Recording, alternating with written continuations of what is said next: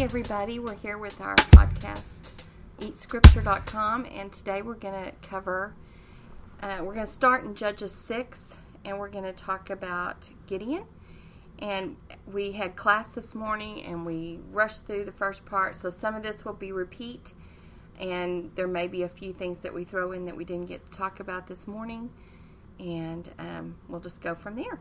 It'll be repeat for those who are in class anyway, since not everybody is with us in class. I know who listens to this. So some of you guys will get all fresh stuff. But even those who get repeat, there was just a lot in here, like Gina said, that we didn't get to cover. And so we'll hit on a few of those things as we go through. The Gideon story is what we're looking at in particular. So Judges 6 through 8 is the story of Gideon. And so we are going to take a closer look at this. As we get started in chapter 6, verse 1, we immediately see that we've seen these words before. The people of Israel did what was evil in the sight of the Lord. If we were to look back at chapter 4, verse 1, and chapter 3, verse 12, and chapter 3, verse 7, we're going to see the same words again. The people just have this cycle of continuing to do what was evil in the sight of the Lord. They kind of do well for a little bit after they get rescued, but then they wind up back in their old ways, and so they've done that again. And the Lord is giving them into the hand of Midian in this case. Lord is giving them into the hand of Midian. We've seen them oppressed by other people. This time it happens to be Midian. So the Lord raised up Midian. He gives them into their hand who are the to be Midianites? oppressed. Well, the Midianites are actually distant cousins of the Israelites. If we were to go back to Genesis chapter 25, we would find that Abraham, when he married again in his life to a lady named Keturah, that they had a son named Midian. And he was the forefather of the Midianites. And so the Midianites are distant relatives of the Israelites.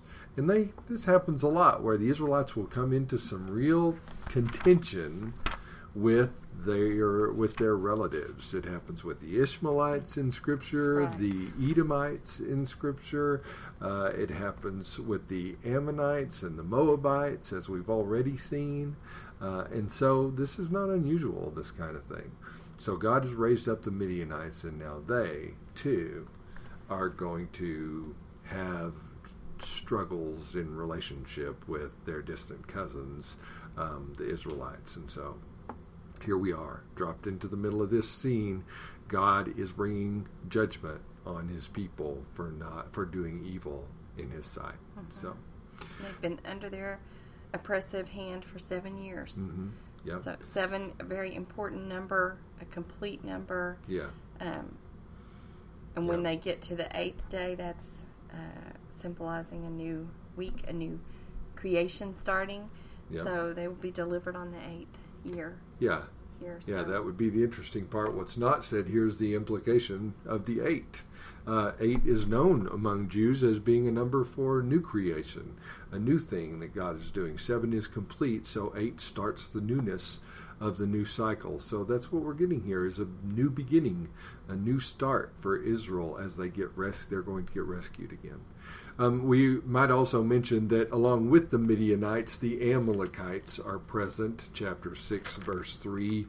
These are the same people who were joining with the Ammonites whenever we saw back with, I think it was, Ehud. Deborah and, No, Ehud.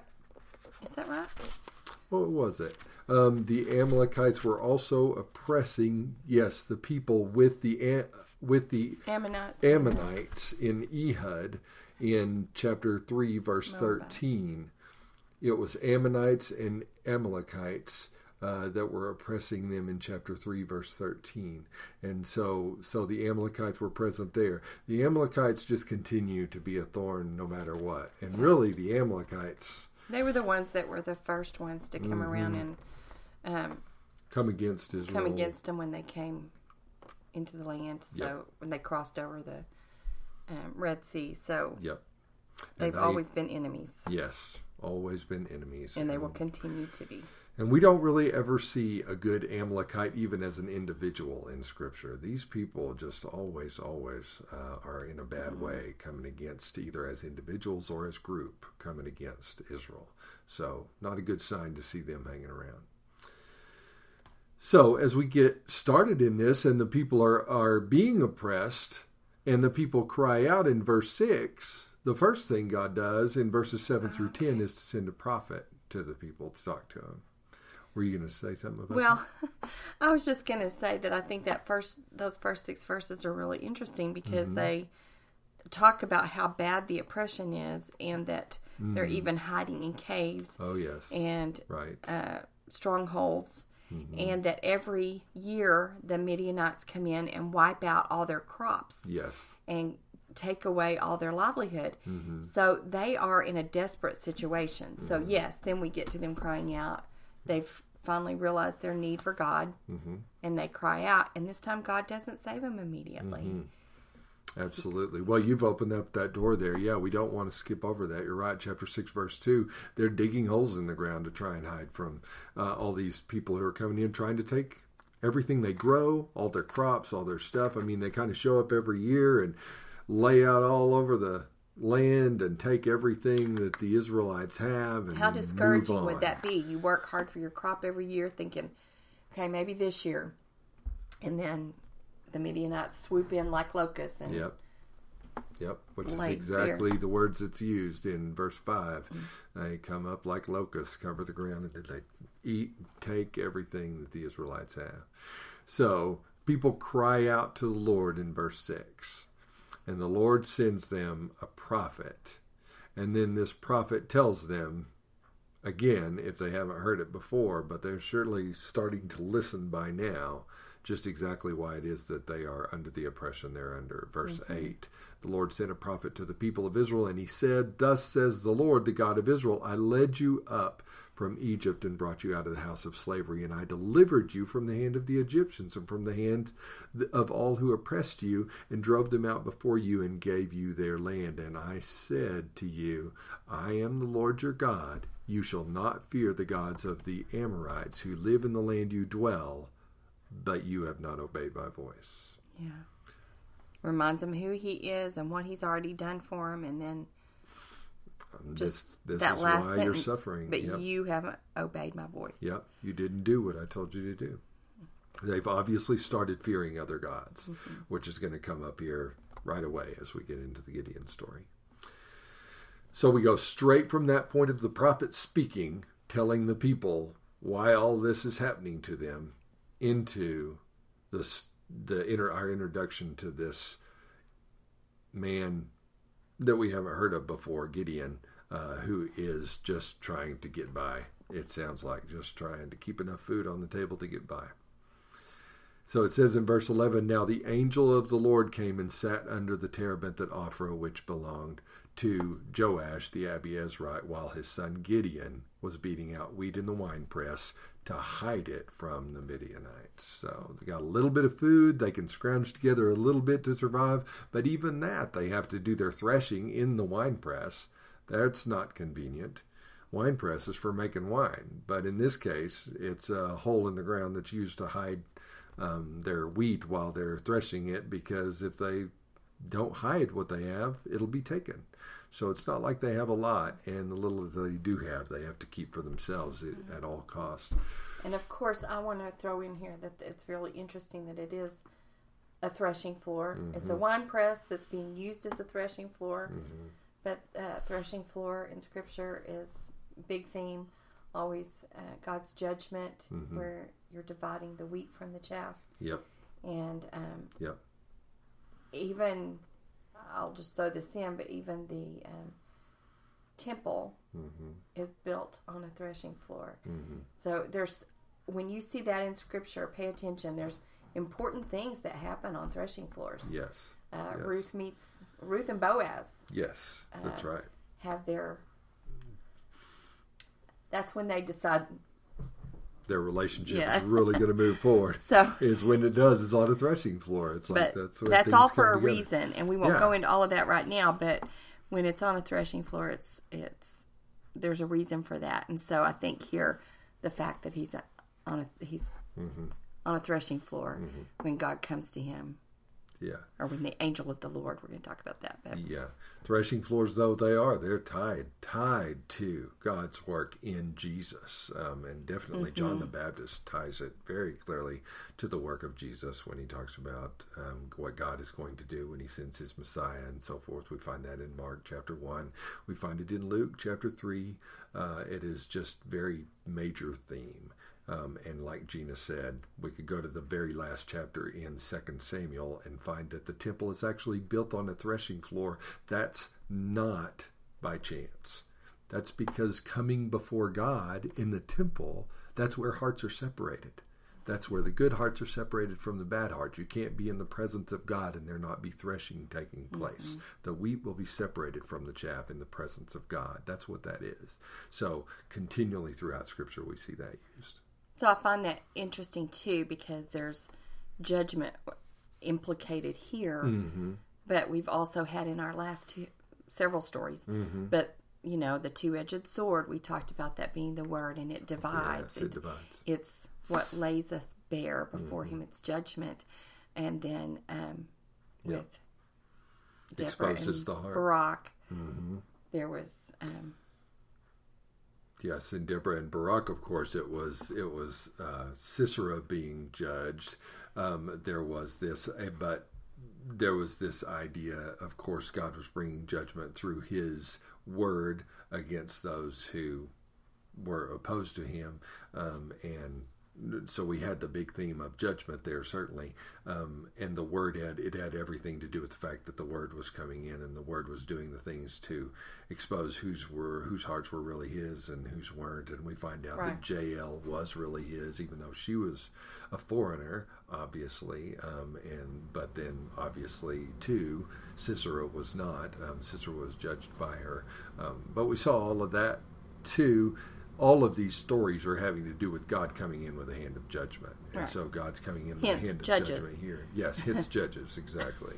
But I just wanted to point that out, that's here in almost every story we're going to find an element of that in maybe small ways or maybe big ways, but it's going to be there. And Gideon is our Savior here. Gideon is our upcoming Messiah. That's what he's being anointed by God, and that's what Messiah means, anointed one, in Jewish understanding. That's what the anointed one is. He's the Messiah.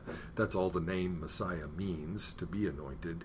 And so he is going to be anointed by God to bring judgment on Israel's enemies, and so God's going to use him that way. So he's a Messiah figure, and he's found in a threshing floor. Surprise, surprise. God's going to use him to bring judgment. He's in a threshing floor. All this stuff plays together. And the angel of the Lord appeared to him and said to him, "The Lord is with you, O mighty man of valor." It says in verse 12. That's how he addresses Gideon right off the bat. Even though Gideon is hiding. Exactly. And obviously not a man of valor. I mean, he answers with, later on down in the passage, we'll see him say even, "I'm the least of, from the very least, I'm not a man of valor." And I don't even know, where is this Lord who's supposed to have delivered us? So I think right here, I love this part because I think God, the angel of the Lord is telling Gideon who he sees Gideon to be. Yeah. And who he will be. Yes. This is what prophets do. Yeah. He's telling him who he really is. Mm-hmm. You're a mighty man of valor. Mm-hmm. But Gideon doesn't know that yet. He doesn't see himself that way. But that's certainly the way God sees him. Right. And I think he does that with all of us. He sees things in us that we don't see. Mm-hmm. And he calls us to them to be that. Yes. Exactly right. I'm sure this was a shocking thing for Gideon. He was like, "What? It had to be, right? I'm not a man of valor." Yeah. He's not out, charging enemy lines or anything. He's not fighting on horseback or anything like that. Yeah, that's not his role. He's just hiding inside a wine press, sifting some wheat so that maybe they can get another loaf of bread out of it. Right. But sure enough, angel of the Lord addresses him as mighty man of valor. So, like Gina said, just seeing in him what he already seeing in him what he doesn't see in himself. And Gideon said to him, Please, my Lord, if Yahweh is with us, then why has all this happened to us? And where are all his wonderful deeds that our fathers recounted to us, saying, Did not the Lord bring us up from Egypt? But now Yahweh has forsaken us and given us into the hand of Midian. So, again, really interesting. He knows about previous things that the Lord has done for his people. So he's not unaware. He's heard about him. Yeah. Somewhere along the line he's heard the stories. So he's been taught on some level about Yahweh. Probably his family still knows Yahweh, isn't trying to shirk Yahweh, isn't trying to do anything bad to Yahweh. But we're going to find out that they are definitely idol worshippers. They're definitely already putting stock in Baal and Asherah and what they can do for them. Right. And so Gideon is right along the lines in a family like this, doing things like this. But he's heard of Yahweh. He knows what Yahweh does. He's wondering if Yahweh might do something like that again. But I hear this all the time from people who've grown up in church, or, they just, they're going through struggles. Maybe I have probably even said this. You're going through struggles, but where is God? I know he did these great things for those people, and I read about what he did for the Egyptians and what he did for the Israelites in Egypt, and I know what he did for, along the way with Moses and Abraham, and I know those stories because I went to VBS in the summers. But where is he now? Where is he when I'm hurting, and where is he when I'm struggling with things? I don't see him. And I think that's what Gideon's saying here. But like you're saying, much of the time when we do that, we are putting our trust in what we can see. And in the gods of money, gods of success. Because Baal and Asherah, that's seem basically like what they there's are. a good a chance of getting help from them as there is of Yahweh right now. It's what it seems like to my eye. We can talk about that in a minute, but I think that definitely this is not that far away from where we are. Right. Absolutely. I think it's right on top of where we are too. So we can see in verse 14, and the Lord turned to him and said, Go in this might of yours and save Israel from the hand of Midian. Do not I send you? Now this is an interesting verse because that whole angel of the Lord idea that we're seeing come out here comes out in lots of parts of the Old Testament, where this angel of the Lord, yes, he's a angel / messenger of Yahweh, and yet he talks also like he is Yahweh. Not just him talking, but like the beginning of verse 14, the Lord turned to him. So it sounds like this angel of the Lord, not just sounds like, but it's making out that this being, this person who's standing before Gideon, who's turning to Gideon, is the Lord himself. And then he speaks like it when he says, Do not I send you? And he's going to continue to speak like it. Let's keep reading. And he said to him, Please, Lord, how can I save Israel? Behold, my clan is the weakest in Manasseh, and I am the least in my father's house. And the Lord said to him, it doesn't say the angel of the Lord, it says, and the Lord said to him, But I will be with you, and you shall strike down the Midianites as one man. And he said to him, Gideon said to him, If now I have found favor in your eyes, then show me again the sign that is you who speak with me. That it is, in other words, the Lord who speaks with me. That's what Gideon is trying to figure out. Who am I talking to? Why is he telling me this? How can he know this? And so Gideon wants to make sure that it's very much Yahweh who's actually talking to him. What he sees is a person standing before him. And then it says, Please do not depart from here until I come and bring to you my present and set it before you, my offering.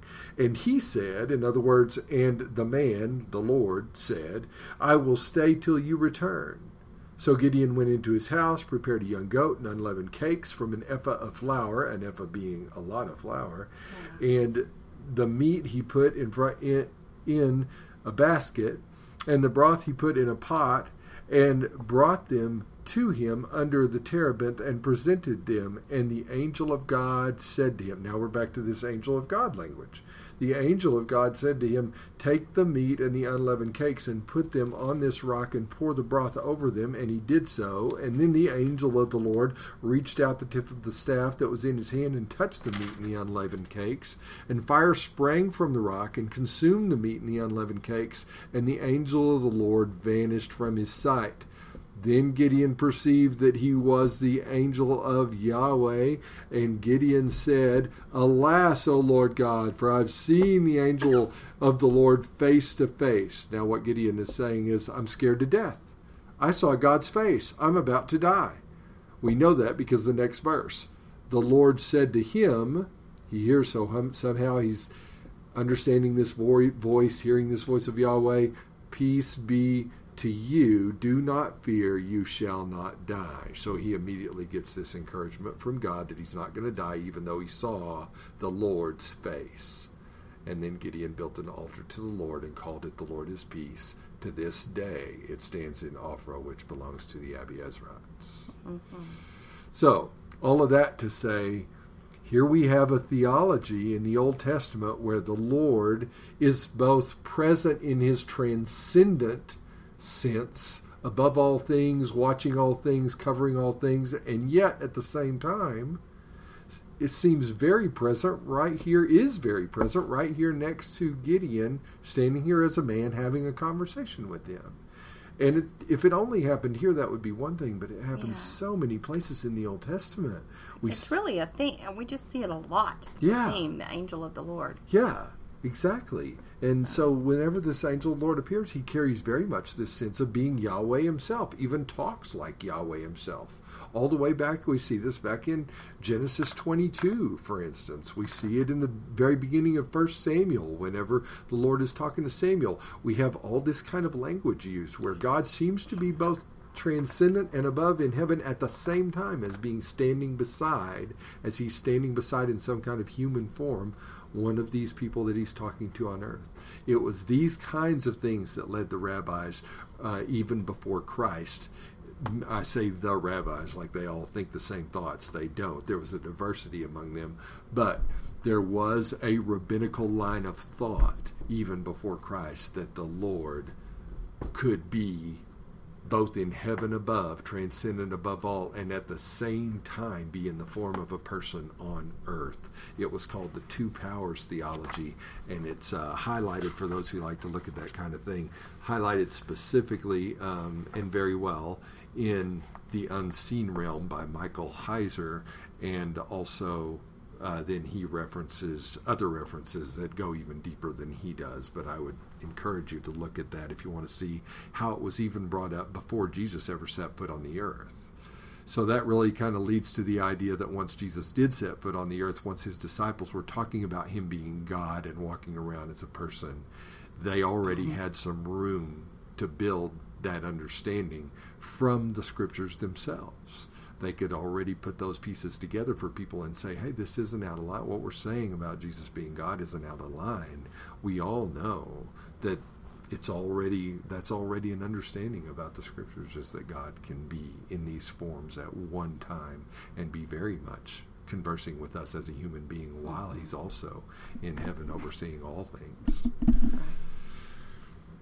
So I went on a long time about that. Babe, you might want to bring up something else in there. Obviously, Gideon didn't know that's who he was talking to. Right. He came to that realization later. But, I even think if he had known, he wouldn't have said, hey, wait here while I go get a present, an offering. Right. Like, God is so good to just say, okay, I'll stay here till you get back. Mm-hmm. And then this whole offering, a couple of things about that, just that they're, first of all, they didn't have anything.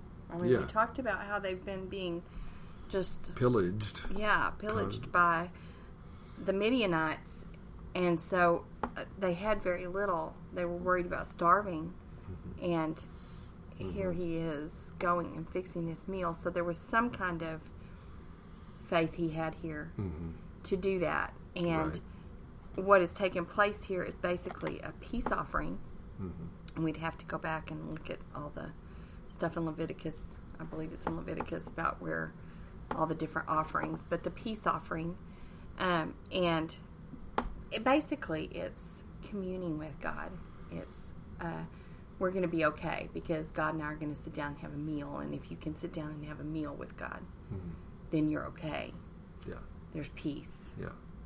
And so basically that's what's happening here, and actually the Passover is a form of that peace offering, the peace. And so I think that's probably partly why we get these references. But the Lord said to him, "Peace be with you. Do not fear, you shall not die." I'm sorry, I was having trouble finding that. And then Gideon building the altar there and calling it "The Lord is Peace." Yes. Because this was a peace offering. They've had a meal together. They've communed together here. And so this is really important, I think, even in the timing of the whole story. Maybe we can talk about that later. But he's been fearful. God has told him who he is. And he's laid out that he's from the least of the least. He's not, he can't do this. And God has given him a task. They've had this communion together, and then God is giving him this next thing to do. And he's so now he's got this task. Yes, absolutely. That God is asking him to go take down the altars to Baal and Asherah. Yep, his first task.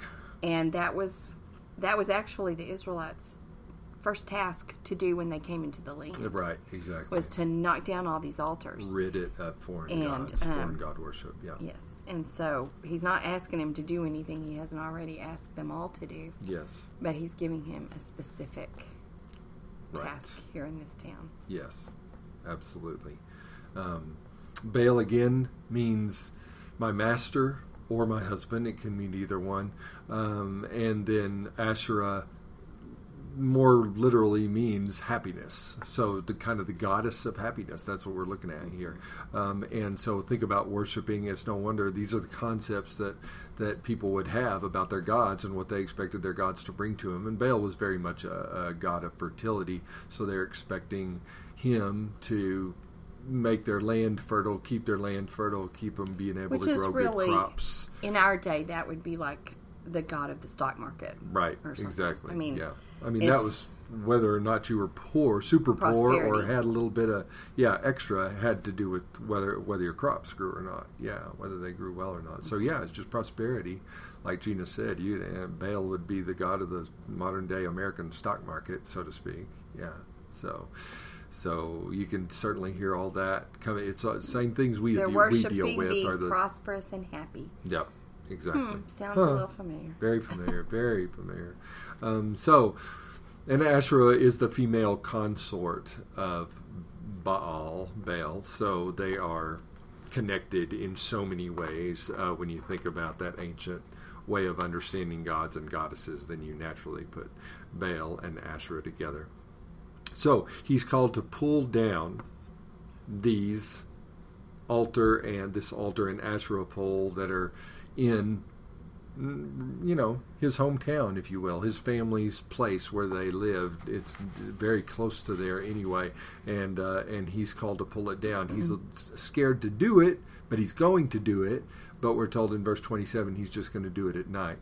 Now, interesting enough, Gideon's name means feller, as in somebody who fells trees, who fells things. We might even say lumberjack, more colloquial way of saying it might be lumberjack. He's going to fell trees, pull things down. That's exactly what he's going to do. That's what God has called him to do, is to live up to his name. So that's exactly what's going to happen. He does do it, even though he's afraid to do it, but he takes some men. He does it at night. I'm sure those men weren't completely happy about the idea, but they were going along with it because Gideon said to. He has enough authority to call him to do this. The next day, when the men of town find out, they are not. He does it at night because happy. He's afraid. Yep, he's afraid. He's Verse still afraid. 27. But he is doing what God asked him to do. Yep, exactly. So it says in verse 28, When the men of town rose early in the morning, behold, the altar of Baal was broken down, and Asherah beside it was cut down, felled, and the second bull was offered on the altar that had been built. And they said to one another, Who has done this thing? And after they had searched and inquired, they said, Gideon the son of Joash has done this thing. And then the men of the town said to Joash, Bring out your son that he may die, for he has broken down the altar of Baal and cut down the altar of Asherah beside it. Joash said to all who stood against him, Will you contend for Baal, or will you save him? Whoever contends for him shall be put to death by morning. If he is a god, let him contend for himself, because his altar has been broken down. In other words, he's saying Baal's the one who can contend for Baal. My goodness, if he's a god, surely he can do something. If somebody tears down his altars, why don't we let him take care of himself? Now, again, Joash has been apparently a Baal worshiper too, but he does love his son very much, and the idea of his son being lynched doesn't make him feel good. So he's going to trust in his son right now, comes to his son's defense, and says, let you guys leave him alone. Let Baal be the one who gets on to him, who comes after him, if Baal wants to do something about it. Surely, if Baal is a god, you won't have to take up for him. And so the other guys in town kind of think, well, I guess that sounds logical. Seems like that would be appropriate then. So whatever pull Joash has, they're willing to listen, and they don't go after Gideon, and instead they start referring to him as Jerubbaal. In other words, a contender of Baal. So whether or not you can say that's coming from the Baal side or his side, because you could easily translate the word two ways: one who contends with Baal, or Baal contends with him. The one Baal contends with. Either way, yes, he's a Baal fighter. Either way, he's a Baal fighter. And so that's what they start referring to him as, and that kind of becomes a little moniker that he wears seemingly rather proudly, as we'll hear it again before we're done. So, kind of cool how this works out for him, and it works out well for him because he needs that right now. God has certainly made things work out. He has done what God said. God has glorified himself through the process, and now God has more for him to do, bigger bites for him to bite off. So in verse 33, it says, Now all the Midianites and Amalekites and the people of the east came together and crossed the Jordan and encamped in the valley of Jezreel. But the Spirit of the Lord clothed Gideon, and he sounded the trumpet, and the Abiezrites were called out to follow him. And he sent messengers throughout all Manasseh, and they too were called out to follow him. And he sent messengers to Asher, Zebulun, and Naphtali, and they went up to meet them. So 4 tribes have come together to fight against these Midianites and Amalekites, who are once again coming into the land to take all their stuff. Mm-hmm. Well, and the best part about that is that when it talks about the Spirit of the Lord clothing Gideon, I feel like that's a big moment. We'll see in some of the others how the Spirit came upon these judges and took over. But I mean, as Cecil said this morning, the Spirit is not indwelling in these people before Jesus dies, but he does come upon people and clothe them, and perform miraculous works through them. Exactly. With them. Yeah. And so it's kind of a neat picture. And then him sounding the trumpet to call everybody to come. Mm-hmm. We had that with we heard that with Ehud. So another, I mean, I think about Jesus when I hear these things. I think Jesus is it talks about him at the sound of the trumpet. Mm-hmm. And so I think we're supposed to, when we hear that about Jesus, we're supposed to go back to these stories, and he's calling them to follow him. Right. And so, and this isn't the last time we're going to hear trumpets either. We'll keep going, but they're going to become a part of our ongoing they're a big story. Part of the story. Yeah. So Gideon says to God in verse 36, If you will save Israel by my hand as you have said, behold, I am laying a fleece of wool on the threshing floor. If there is dew on the fleece alone, and it's dry on all the ground, then I'll know that you will save Israel by my hand as you have said. And it was so. And when he rose early the next morning and squeezed out the fleece, he wrung enough dew from the fleece to fill a bowl with water.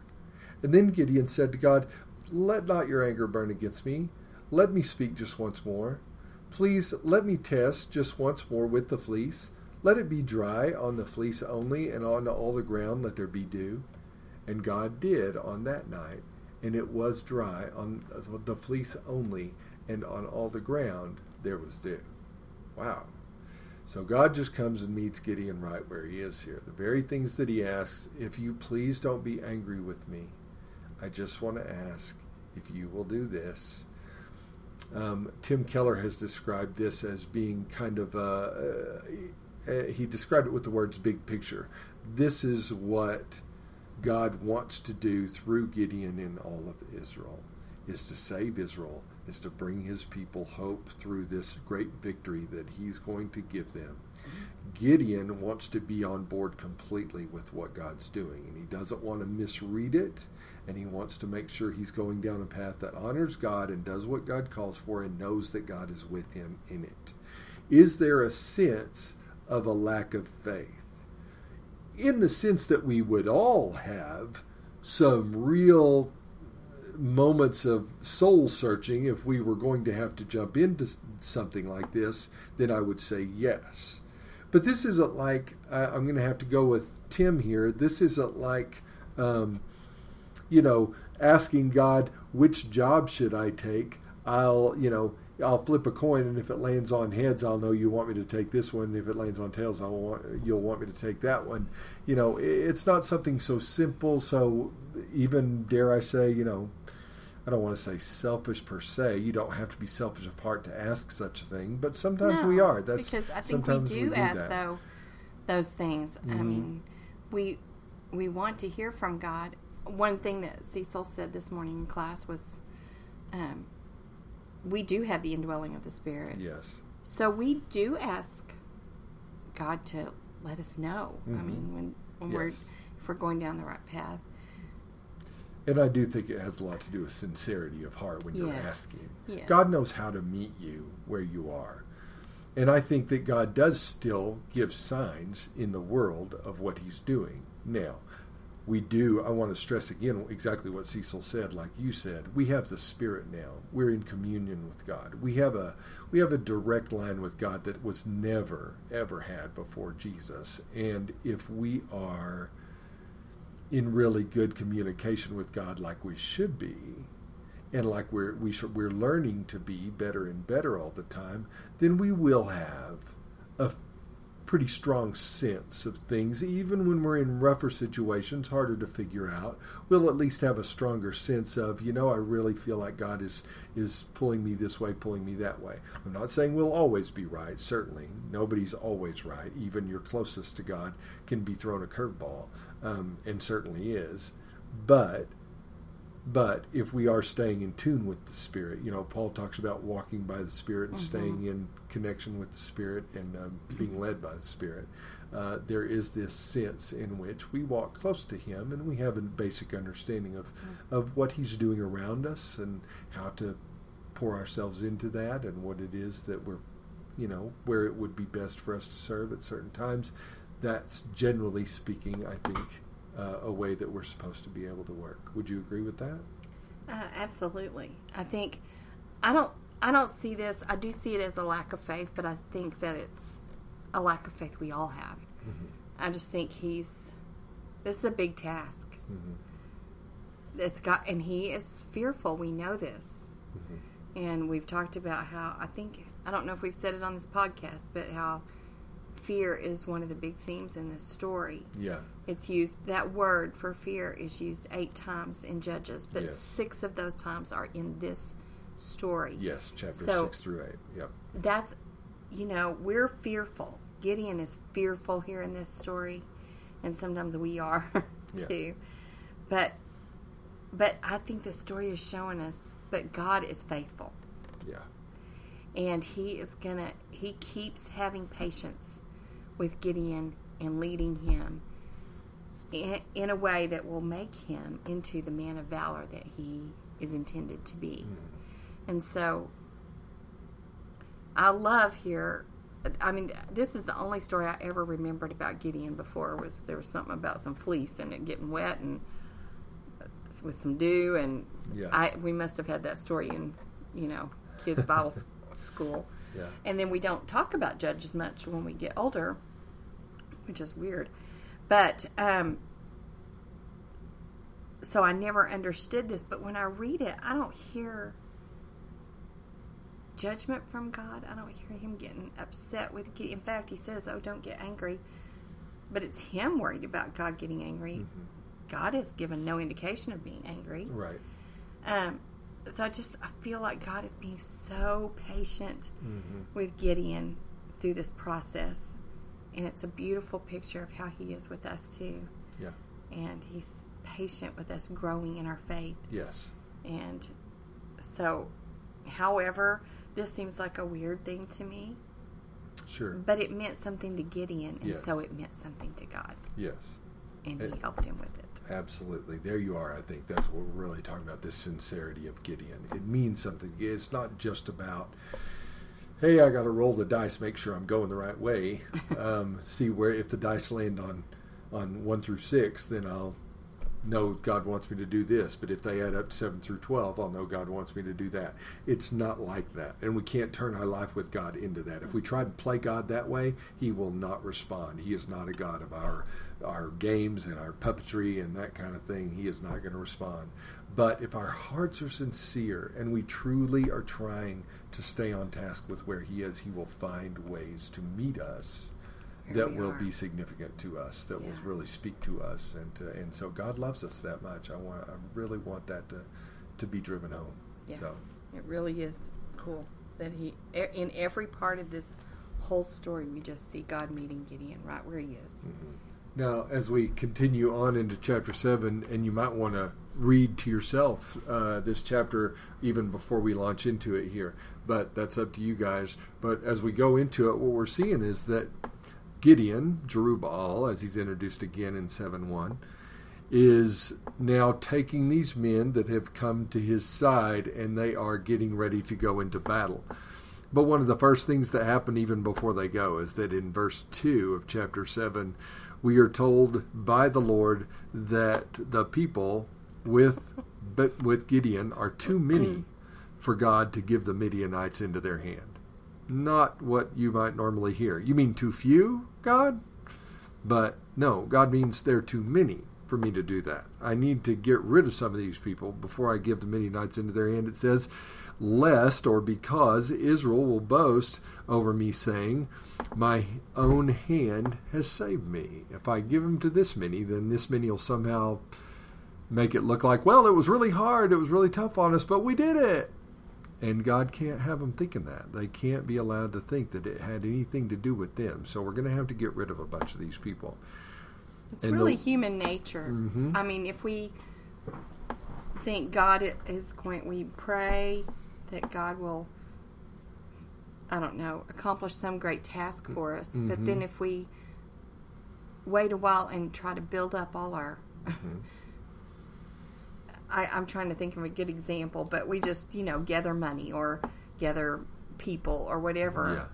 Then a lot of times after it actually comes to pass, we're thinking we did it. Yeah, it's very easy to think. Heads. Even if we're giving glory to God, there's kind of this piece of our heart that thinks, I sure am glad I worked hard on that, because I really kind of got it to work finally. That's just human nature to do that, and God knows we're that way. Yeah. So he wants to be clear here that it's him doing it. Mm-hmm. Yeah. So 32,000 men, that's too many, even though that's far less than the enemy has. Yeah. We find out the enemy But he wants actually... it to be no chance that they can say that it was their power. Yes. In actually chapter 8, verse 10, we're going to find out the enemy has 135,000 men. 135. And so the 32,000 here, like Gina is saying, that's really far outnumbered by the 135. But, like I said, not impossible for a human to start thinking human thoughts after it's over and going, well, it was overwhelming odds, but we powered through, and look what we did when we really got together, got unified, and put our minds to it. Put Israel first, whatever. Make them an excuse for how you did it. So God says, we're not going to allow there even to be a chance of that happening. So I need to call out your forces. So the first thing he does is tell everybody who's afraid to go home. Tells Gideon, you tell everybody who's afraid to go home. Which actually matches up really well with what it says in Deuteronomy chapter 20, verse 8, about what you do when you're going out to battle. Tell everybody who's fearful, don't take fearful men into battle. You let the fearful people go home. So it matches up with that. This is just in line with what God has wanted Israel to do otherwise. 22,000 walk away. Yes. Now we're down to 10,000. Okay, now our odds are 13-1 against us, God. That sounds pretty low, right? So we're good to go into battle now. Hopefully you feel like 10,000 is a good number. But God is going to say, nope, too many. As a matter of fact, that's the very thing he says in verse 4. And the Lord said to Gideon, the people are still too many. Take them down to the water, and I'll test them there. And of any one I say to you, this one shall go with you, he shall go with you. And any one of whom I say to you, this one shall not go with you, shall not go. Okay. So we take them all down to the water. There are certain guys who lap up water in their hands and keep their heads up, so they're lapping it in their hands like dogs. And then there are others who take their whole face and put it down to the stream while they drink.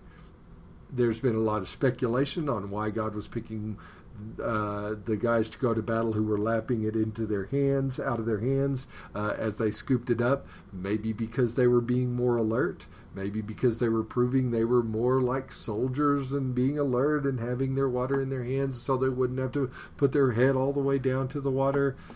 The fact is, the text doesn't really say anything like that, does it? No. No. What seems to be the reasoning here? Seems to be because, I mean, maybe like was said in class this morning, it seems to have a lot to do with the fact that that's the least amount of guys did that. Okay. God chose the thing that the least amount of guys were going to do because he wanted to use the least amount of guys to do it. Right. And so when he chose the way that was going to get him down to the number that he thought this is God's number to use, I'm going to use 300 guys to go against the 135,000. We'll see how that works. And so God chooses this way, no indicator as to whether or not one was better than the other for soldiers, just the fact that God is culling out numbers. So, by this point, Gideon's forces have been reduced from 32,000 to 300, over 99% in one day. Your numbers have gone down. And now God says you're ready to go into a battle against a vast army, crazy vast army of 135,000. So this is really, the odds are ridiculously against them. Yeah. Utterly. Don't just read impossible. over this and think, da-da-da-da-da. Mm-hmm. Really think about that. That's incredible. Yeah. You would never do such a thing. Yeah. With the world's wisdom. That right. doesn't make sense. Exactly right. So we come to verse 9, and we see that same night, Yahweh came to Gideon and says, arise, go down against the camp, for I have given them into your hand. But if you are afraid to go down, then go down to the camp with Purah, your servant, and God's going to show him something else that'll kind of help him overcome his fear. Now, I'm going to leave y'all with that for this time. We are you can move on to the next podcast as soon as you like, but you can kind of finish reading through this story and find out what Gideon finds out when he goes into camp if you like, but we'll be talking about that when we come back to this in our very next podcast. So just going to break it up because it's getting a little long, and this way you'll have a little break here too. So we're hoping y'all are enjoying this a lot. We really thank you for listening and hopefully getting something out of it. Those who know us can ask us in person, but even if you don't know us and you're listening to the podcast, please feel free to write any questions you have down. We will gladly answer them on the website, whatever you want to do. But we're just glad to be able to offer something and hope that it's feeding you, because it certainly feeds us too, to be deep in the Word. So love you all. God bless you all, and we look forward to talking to you more soon. Thanks.